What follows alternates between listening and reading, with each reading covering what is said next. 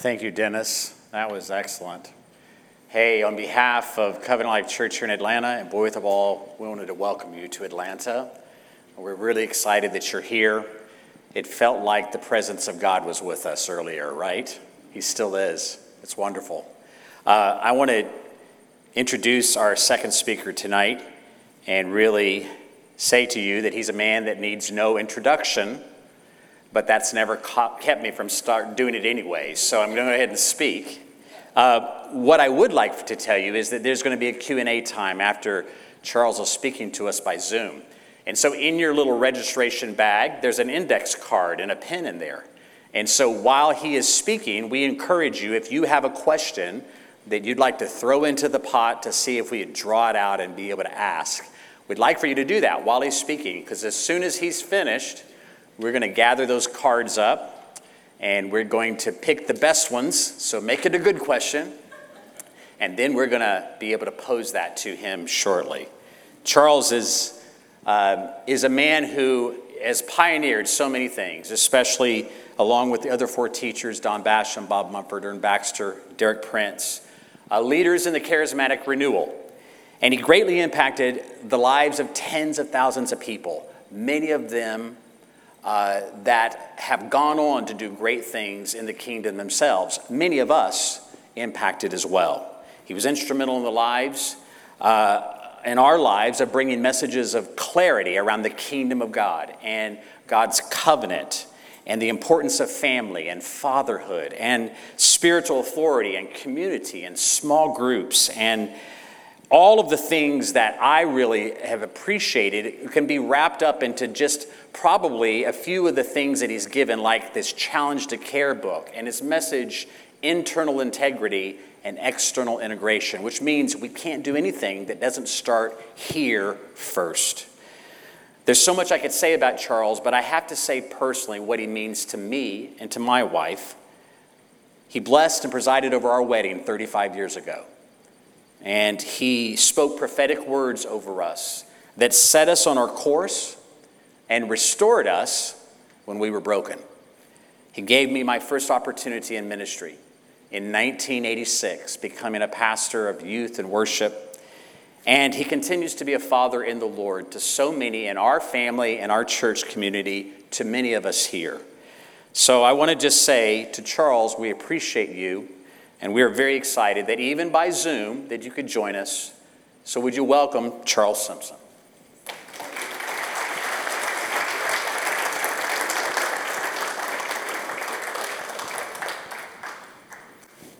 Can you hear me now? Okay. Well, I thought we were just going to do an old-fashioned movie without sound, but anyway. Thank you again. I'm honored to be here, and I deeply appreciate the kind introduction and appreciate Dennis's message. I am so grateful that he said the things that he said about the mystery, because I want to talk to you about moving on into it and exploring it. And the older I am, the more I know I don't know. There's so many things that amaze me. I think when I was younger, I felt confident and I was concerned about my place in God's plan and so forth, but I didn't see a lot of the mysteries that I've come to see, and I'm sure as time goes on, I'll see a lot more. I think that what Dennis said, and hopefully what I'm going to say, will bring more humility into us. I believe that humility is a critical part of our journey and being able to move on with the Lord, to be teachable, to realize we know we don't know. In fact, Jesus came, Isaiah 61 says, that he came for the humble. He came for the captive. He came for the person whose life had turned to ashes. And so if we can realize our condition, and too much of our religion is aimed at boosting our self-esteem rather than helping us to understand who Christ is and how grateful and how humbled we ought to be that he has saved us. I'm not opposed to self-esteem. Of course, I would call it self-confidence, but our confidence really needs to be in the Lord. And we need to explore who he is and what he has done for us. I want to read what has come to be one of my favorite verses, and that's John 16, verse 12. I hope everybody will study John 14, 15, and 16, and 17, which are 4 chapters of the last things Jesus said to his disciples before the cross. And I believe that as we look at it, we will get the same sense of very pertinent and important instructions for our lives as we face the future. Reading from the New King James, in verse 12 of John 16, I still have many things to say to you, but you cannot bear them now. However, when he, the Spirit of truth, has come, he will guide you into all truth, for he will not speak on his own authority. Whatever he hears, he will speak, and he will tell you things to come. He will glorify me, for he will take what is mine and declare it to you. Then he says, all things the Father has are mine. Therefore I said, he will take of mine and declare it to you. I can't unpack that right now. We just don't have the time. But it's an amazing, unthinkable potential. Take this journey with the Holy Spirit, what can be revealed to us. Now, I would also like to look at Matthew 13, and I want to read a few verses. I would love to read this whole chapter because it's about parables. And parables are so important, and we'll talk about why in just a moment. But the disciples came in verse 10 of Matthew 13 and said to him, why do you speak to them in parables? He answered and said to them, because it has been given to you to know the mysteries of the kingdom of heaven, but to them it's not been given.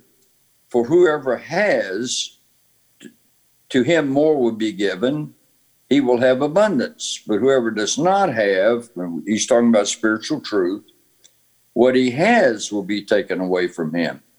Therefore I speak to them in parables, because seeing they do not see, hearing they do not hear, nor do they understand.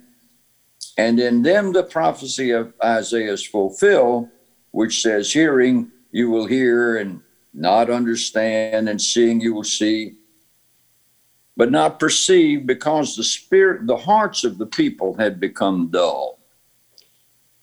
I love talking about the mystery because it opens me up to realize I don't know all I want to know. The Bible says in Colossians 1:13 that he has delivered us out of darkness, out of the dominion of the enemy, into the kingdom of his dear Son. Let me put it another way. We've been delivered out of the bondage we've been in, which we can see, and delivered into the invisible realm, which we cannot see. We are moving into an invisible reality. Now, Jesus said, I'll talk to you in parables, but behind the parable, there's a greater truth. Let me just say this. The founders of our country understood that natural law, which is invisible, it is, you don't see it, but there it is, like gravity's a natural law. And sowing and reaping is a natural law. But behind the natural laws, there's a spiritual law. And the writer of Hebrews says the things which are visible are controlled by the things that are invisible. The visible world is a manifestation of an invisible world. Dennis mentioned creation and how it happened. We can't see how it happened. We can see what happened. And so it is in all the parables, there are things that you can see that he's talking about, natural things. But behind those things are things you can't see. They're mysteries. And God says through Christ that he will unfold those mysteries to us if we know him and if we follow on. To put it another way, when the temple was structured and the tabernacle, there was a veil between the outer court and the holy place and the most holy place. And in the temple, it was the same way. When Jesus was crucified, the veil was rent in two from top to bottom. Now we understand that God did this. He tore the veil away, and that is not just symbolic. It opens to us the ability to see into the most holy things of God. Now, if that doesn't humble you, my goodness, we have the potential to see beyond the veil. Now, let me back up. Everything you can see is a veil. But behind it, there is something you can't see, which we're to explore. Now, that doesn't mean that the visible is not important. It's very important. Jesus is God made flesh dwelling among us. Jesus is important, but he came that we might know the God that we worship in Christ.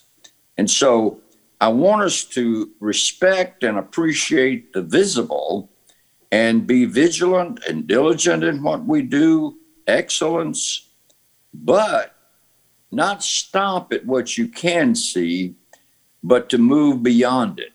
Now, Jesus said parables are for those that are spiritually blind and deaf. They see, but they don't see. I think all of us realize there are things we've seen, but we didn't really see, things we've heard, but we really didn't listen. And that's the condition they were in. And he's talking about religious people. It's easy to become dull of hearing when you're hearing and hearing and hearing and not seeking. Now, I want to rush. There's so much I want to say, and I don't want to take too much time. Why seek? Why doesn't God just dump it on us? Why doesn't he force our eyes open and our ears open? Well, I don't think you want to relate to people that way. You don't want to force yourself on them. You want to relate to people that want to relate to you. And you're not going to tell your secrets to somebody who's really not interested in you or somebody you can't trust. And God's that way. We're made in his image. Seeking shows God that we want to know him. And we want to know what he has for us. We want to know his purpose in our lives. Proverbs 25:2 says, it's the glory of God to conceal a matter. Part of God's character is that he hides things from us and wants to know, do we want to know them? Are we willing to search or to seek? It's the glory of God to conceal a matter. It's the glory of kings to search it out. Well, if we're going to rule with Christ, we need to become seekers and searchers. And that starts with our humility. It starts with realizing we don't know, we need to know, we want to know, and so we begin to seek. Life becomes a treasure hunt whenever you're looking. Well, the scripture talks another parable. There was a treasure found in a field, and the man bought the whole field to get the treasure. Well, the field is the life. It's the world. The treasure is God and his purpose and the kingdom.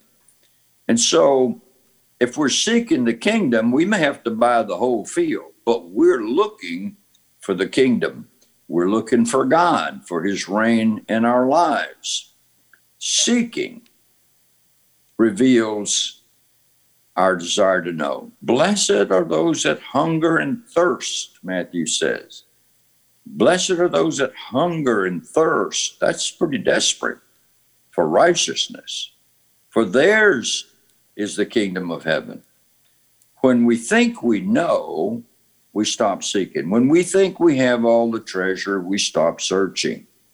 But when we realize our need, our humility, the vast mystery out there to be searched, when we come to that conclusion, then everything opens up. Every revelation of God, every blessing of God is rooted in our humility. I believe humility is the mother of all virtue. You know, honor is due, and we should bless one another and encourage one another. But my goodness, how much is there out there that the wisest of us doesn't yet know, that not only is worth knowing, but may be a piece of your life that you'll never find until you begin to seek the Lord, or until you are led to a place where somebody shares something with you on that treasure hunt. Well, he said a wonderful thing. He said, I have a lot to tell you, but you can't bear it yet. I think we say that to children all the time. Yes, we have something to give you, but you're not mature enough to handle it yet. You don't give a car to a 12-year-old. It's tough enough when you have to get one for a 16-year-old. But you're saying to them, look, the time will come, if you mature, when you can receive this, but not yet. Jesus, in this moment prior to his crucifixion, let them know there was a lot more. They'd been with him 3.5 years. They'd seen miracles, people raised from the dead. But he says, I've got a lot more to tell you. That to me is it's an enticing statement. If he wants to tell me more, I want to know it. There's a reason he wants to tell me. I want to know it. I need to know it. But I can't know it all now. So what do? Well, I keep following until I'm ready to hear it. And only he knows when I'm ready to hear it. But as I follow, well, Hosea says, you'll know the Lord if you follow on to know the Lord. You say, well, I know the Lord. Yes, I trust all of us know the Lord. But to really know him, and that word know in the original language is a very intimate word. To really know him, we need to follow. You see, it's not education that matures us. It's our relationship with him that matures us. Revelation is not for education. It's for transformation. And he, like with the disciples, he revealed himself along the way. You say, well, I'm going to sit here and wait for him to reveal himself. Well, he won't, I don't believe. That's not the way it comes. The way it comes is you hear him say, go, you go with him, and as you're prepared, he says something or does something that opens your eyes, and it doesn't just educate you. There are a lot of, quote, educated Christians. They've learned a lot about the Bible and they can tell you a lot, but that's not the same as transformation. When the Lord reveals himself to you on the journey, you're not the same person. You're being changed, 2 Corinthians says, from glory to glory. We're being transformed. It's not just that he's teaching us things we don't know. It's that every time I'm telling you, this excites me. Every time he reveals himself, you become a renewed person. You become more like Jesus. So our journey is transforming us, as Paul says in Romans 8:29, to the nature of Christ. Now, what we worship, who we worship, we should want to be more like. So if we're worshiping Jesus and we're walking with Jesus, we're being changed to be more like Jesus. And I'm sure you would agree with me, we got a little more changing. We got a little more changing to do. I'm speaking for myself. But the journey is for transformation. Okay, the purpose of parables is to hide the truth from those that are not hungry, to reveal it to those who are, to rend the veil so that we can see into his holy things. And the purpose of the journey is that as we walk with him, like the disciples, we're being transformed. The Christian life is not a status. It's not a membership in the sense that we often think of that. It's a trip. It's a journey, but it's a journey with the Lord that is transforming us to be able to do the next phase of our life that will continue that transformation until we see him face to face. I think about the Apostle Paul. The first sermon I preached when I came to the Bayview Heights Baptist Church, I was 20 years old. And Philippians has always been a special book to me. But the Apostle Paul says in the 3rd chapter in verse 14, I press toward the mark of the prize of the high calling in Christ Jesus, forgetting those things that are behind. There are a lot of good things in the back. The Apostle Paul had seen a lot of good things. He was a very intelligent man. He could memorize much of the Old Testament. He's written more of the New Testament by the inspiration of the Spirit than anybody else. But he says, forgetting those things that are behind.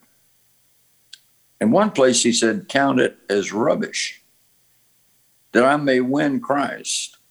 I press on. Oh, my friends, if all those who name the name of Jesus, all of us, would just press on, if we would be willing to get out of our Egypt or leave the past or get rid of a lot of things that we've held on to, then we can walk and that God can reveal himself to us. I love the old hymn, and I've said this to some of you before. I'm pressing on the upward way. New heights I'm gaining every day, still praying as I onward bound. Lord, plant my feet on higher ground. My heart has no desire to stay where doubts arise and fears dismay, though some may dwell where these abound. My prayer, my aim is higher ground. And that doesn't diminish with age, because the next step out of being old is into the presence of God. And that's higher ground. I love that song. When I was filled with the Spirit in 1964, they started singing that song. I love that song. Well, we all need to press on. My goodness, we haven't arrived. The church has been too locked into the building. It's not about getting more of the world into the church. It's about getting more of the church out into the world, where Jesus was when he walked the earth. He was down by the seashore. He was all over the place. He was walking on water. He was doing amazing things out in the street. We've got to get out of the building. We've got to get out where things will happen. And we will be changed along with whoever else is touched. Moses didn't stop at the burning bush. God met him there and spoke to him, told him, pull off his shoes, and he's on holy ground. But he was told to go to Egypt. And from Egypt, they crossed the Red Sea. And then they went to Mount Sinai. Then they went out in the wilderness. I mean, the journey doesn't stop. And when Moses was 110, he was still strong and had great eyesight and was still hearing things from God. Let's be like that. Let's say, I'm not stopping here. I'm not joining a club. I'm not just wearing a label. I'm hungry for God. I want to know him. I want to know who made 150 billion galaxies. I want to know. I want to know him. You know, some people just want to know the galaxies. Okay. But wouldn't it be wonderful to know the creator, the one who made everything that is? And we will know if we follow on to know, if we go on the journey with him. And I love what David said in Psalm 23, though I walk through the valley of the shadow of death, I fear no evil, for you're with me. But the journey goes on to a table prepared. God has prepared a table. I want to get there. I don't want to stop in green pastures beside still waters. Thank God. I don't want to stop in the valley. Winston Churchill said, when you're going through hell, don't stop. If you're in a bad place, don't stop. There's a table. We can eat with the Lord. We can fellowship with him. Well, let me just say the key is not knowing your future. Everybody wants somebody to tell them about the future. And a lot of people go to fortune tellers, or they go to somebody who will prognosticate over their lives. I'm not sure I want to know everything. I want to know the guide. I've said this before. God didn't give them a plan. He said, the Spirit will come and he will guide you into all truth. I often think of the Holy Spirit like my life GPS. I don't use my GPS when I'm going around town, places I know. But when I'm going someplace I haven't been, I use it. A lot of people are so familiar with their lives. They know the paths they take, but they don't need the Holy Spirit. They know their way around where they're going. But if you follow the Lord, he's going to take you places you've never been before. Wonderful places, treasure places, places of greater fellowship, places of great victories, places where you'll find things that complete your life in ways you would never find it if you just lived in the routine. Oh my God.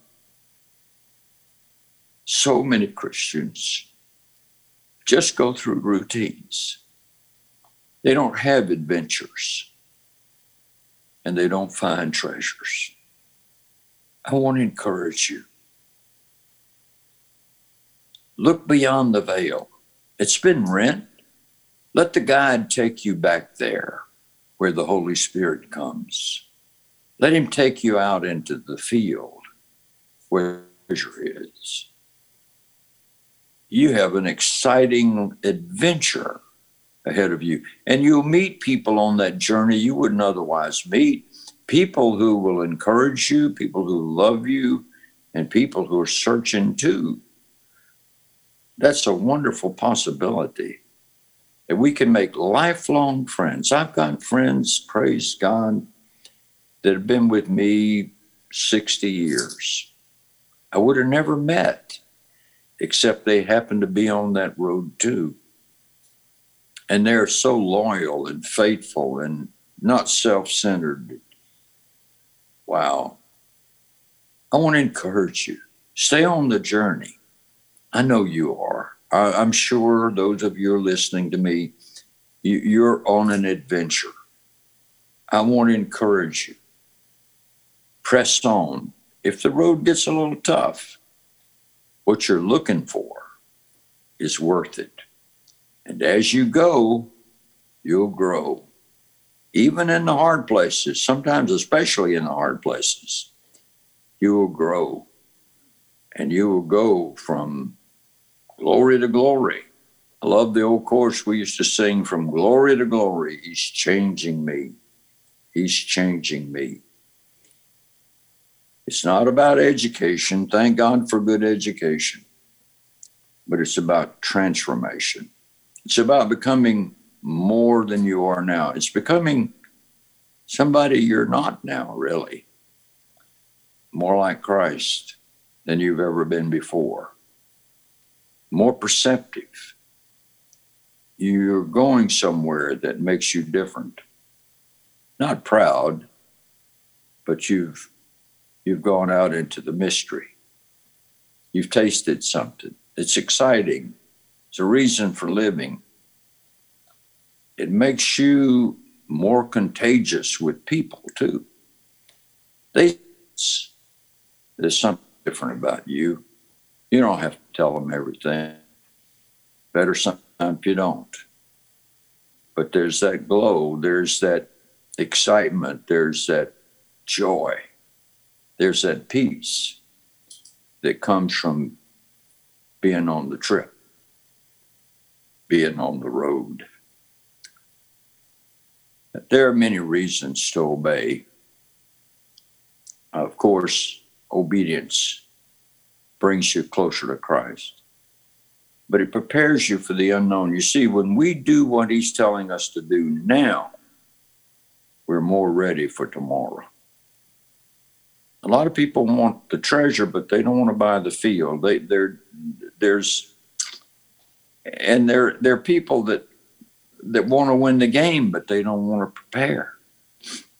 Great teams work hard. They prepare. The coach tells them what to do, and they do it. If they're a good player, the Holy Spirit's telling us what to do. Do what he says. Not just because you're submitted, and that's good too, but because you want to be ready. The game is already started. I pray that we'll be ready. I don't know what's coming. I have ideas, but I'm expecting the unexpected. My eyes are wide open.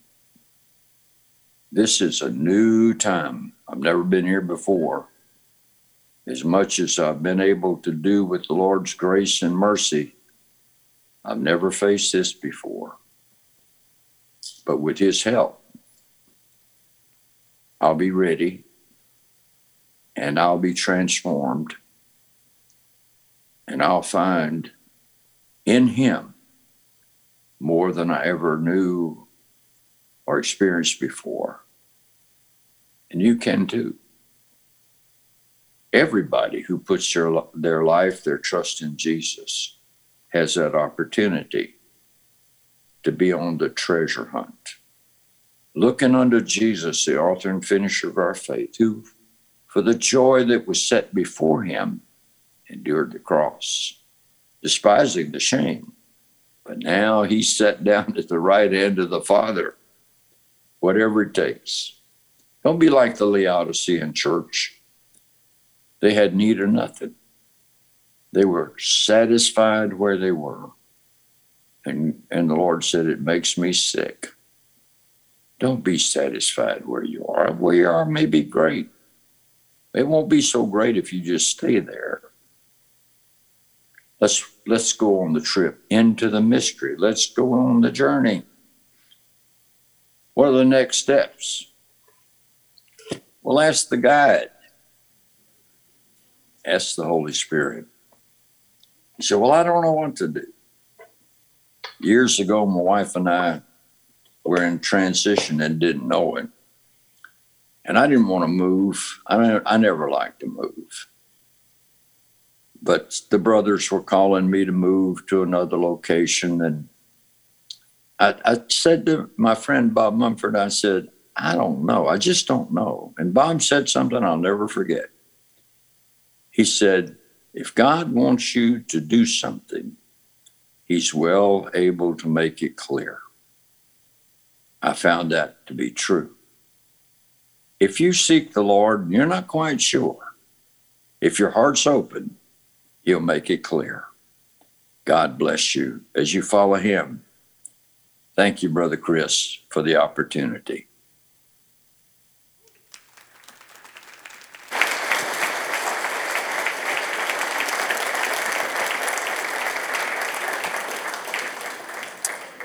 Thank you. Can you hear me, Brother Charles? Yes, I can hear you. Great. So I'm going to just ask the audience, if you have jotted a question down, if you would just hold it up, and some of the people are going to come around and gather those questions. And we've also had some questions from our online audience, so we're glad for that. And you can keep those coming in as well from our virtual audience. So, Charles, as those questions are coming in, I was with you a few days ago, and I heard you say that oftentimes those that experience one revival don't experience it when it happens again, or they don't experience the next revival. Just with respect to all that you've shared tonight, could you just elaborate on that, maybe tell us why you think that's the case and how to avoid that? Well, that's part of the danger of God blessing us, because we've become satisfied. And the lesson is, don't be satisfied with anything that God does short of knowing him. And I think a lot of people get hung up in the past, and they glory in the past.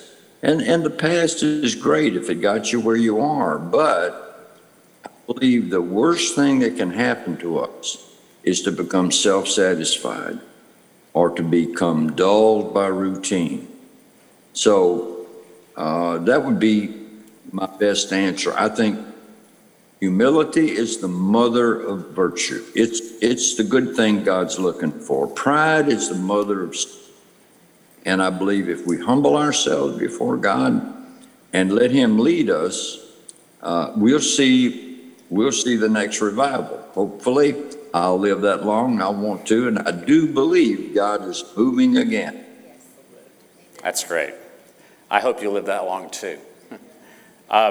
Does seeking the Lord or following him into his ways happen alone in our devotional lives, or in church services, or as we go out into the mystery with him into mission? Well, I think if we're seeking the Lord and we really want to know him, then we become alert to wherever he speaks to us. I think God speaks to people in church meetings. My experience is, I was born again in a church meeting. The pastor preached. I often say he preached on hell like he just got back. And I got under conviction.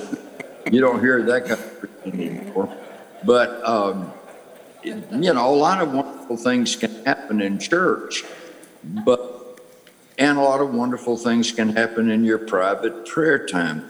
I do my Bible reading and study in the morning, and God often speaks to me and opens my eyes to something I didn't see, even though I might have read that book several times before. God can speak to anywhere. I think the key is to be sensitive to his voice and to be alert and be watchful. It's being calloused or thinking we don't need it that gets us in trouble. I think if we're sensitive to the Lord and we want to know the Lord, he can speak to us. Well, a donkey spoke to its prophet. And I won't go too far with it, but God can use about anything to talk to us if we are hungry and we're sensitive. Yeah. That's encouraging that God can speak through donkeys to a lot of us sitting here Charles, from one of our virtual audience members, what is an example of a mystery that the Lord has taught you and taught you things in? Say that again. I didn't get that clear. Yes, sir. What is an example of a mystery that the Lord has taught you, and what things has he taught you in? Well, that's an interesting question. I'm not sure that I've given that a whole lot of thought. One of the mysteries that God taught me, and it hasn't been too long ago, is that my life, is like a puzzle, and the pieces are hidden in people. And I have to find the people to understand my own life, because they have a piece for me that helps to complete me who I am. Wow, that's in the larger body of Christ, I felt like the Lord said there is a plan, but the plan is hidden in people. And you have to find the person that has a piece of that plan. And that came to me a number of years ago. So that's a mystery to me. It changed my attitude about people that I might be dealing with. And sometimes people I don't want to deal with, but they may have something for me that will help me to be more mature and I may find the mystery in people. That's good. That's really great. Here's one from our audience here in Atlanta. What does God making it clear look like? Well, that's a good question, too. Of course, the word clear, first of all, refers to sight, and then we transfer that into hearing. What I like to do, I like to bring words down to their basic denominator. In other words, I like to use the fewest words possible to describe something, because I think that lends to clarity. I think the more we talk about a thing, if we're not careful, the muddier it gets. And so clarity to me means I can see it, I can hear it, and I know what to do with it. That's good. Another question from our virtual audience. What is the role of discipleship or community in seeking out God's mysteries? Well, part of that I mentioned, discipleship is a learner. A disciple is a learner. That's the fundamental word. So you assume that you're learning from your mentor. But you're also learning from those who are on the journey with you. When Peter argued with Jesus about the cross, the other disciples learned something when Jesus rebuked the devil out of him. So you can learn from the mentor, but you can also learn from others. And I'm not sure if I get the question real clear, but discipleship is simply learning. And we're assuming you're learning, first of all, from a mentor, but you're also learning from other people who are on the road with you. It's not domination. Jesus, I hesitate to say this, but he said, don't throw your pearls before swine. The last thing God wants to do is force feed people with his pearls and truth. That's not the way it is at all. And you don't force feed people with discipleship. You offer discipleship. You offer mentoring, but force feeding has nothing to do with God. In fact, the thing is, he won't do that. That's scary. He'll only do it if you want to learn and you want to know him better. It's that hunger and thirst thing all over again. Exactly. So here's a loaded one for you, Brother Charles. You may want to go ahead and disconnect right now. No, please don't. They're all loaded. Go ahead. Yeah, you're sitting there. I'm sitting here. They might throw things at me. So, what do you believe should be the church's leadership response to the COVID pandemic? Well, I believe that we all ought to use all the wisdom God will give us. It's not my intention to impose solutions on people. I believe we all are priests. We all have access to God through Jesus Christ, and we're all responsible for our choices. So my thing is, if I were pastoring a church, or if, and I do pastor some brothers, my thing is, I would say to them, seek the Lord and ask him what he wants you to do. Because people are in different phases, different stages, different places. If they ask me what I did, I'll tell them what I did.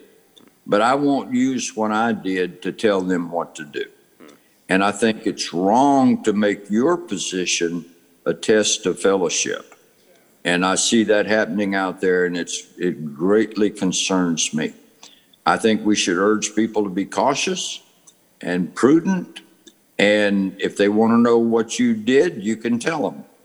But I'm a little bit nervous about taking a position and then demanding that people do it, or there's something wrong with them.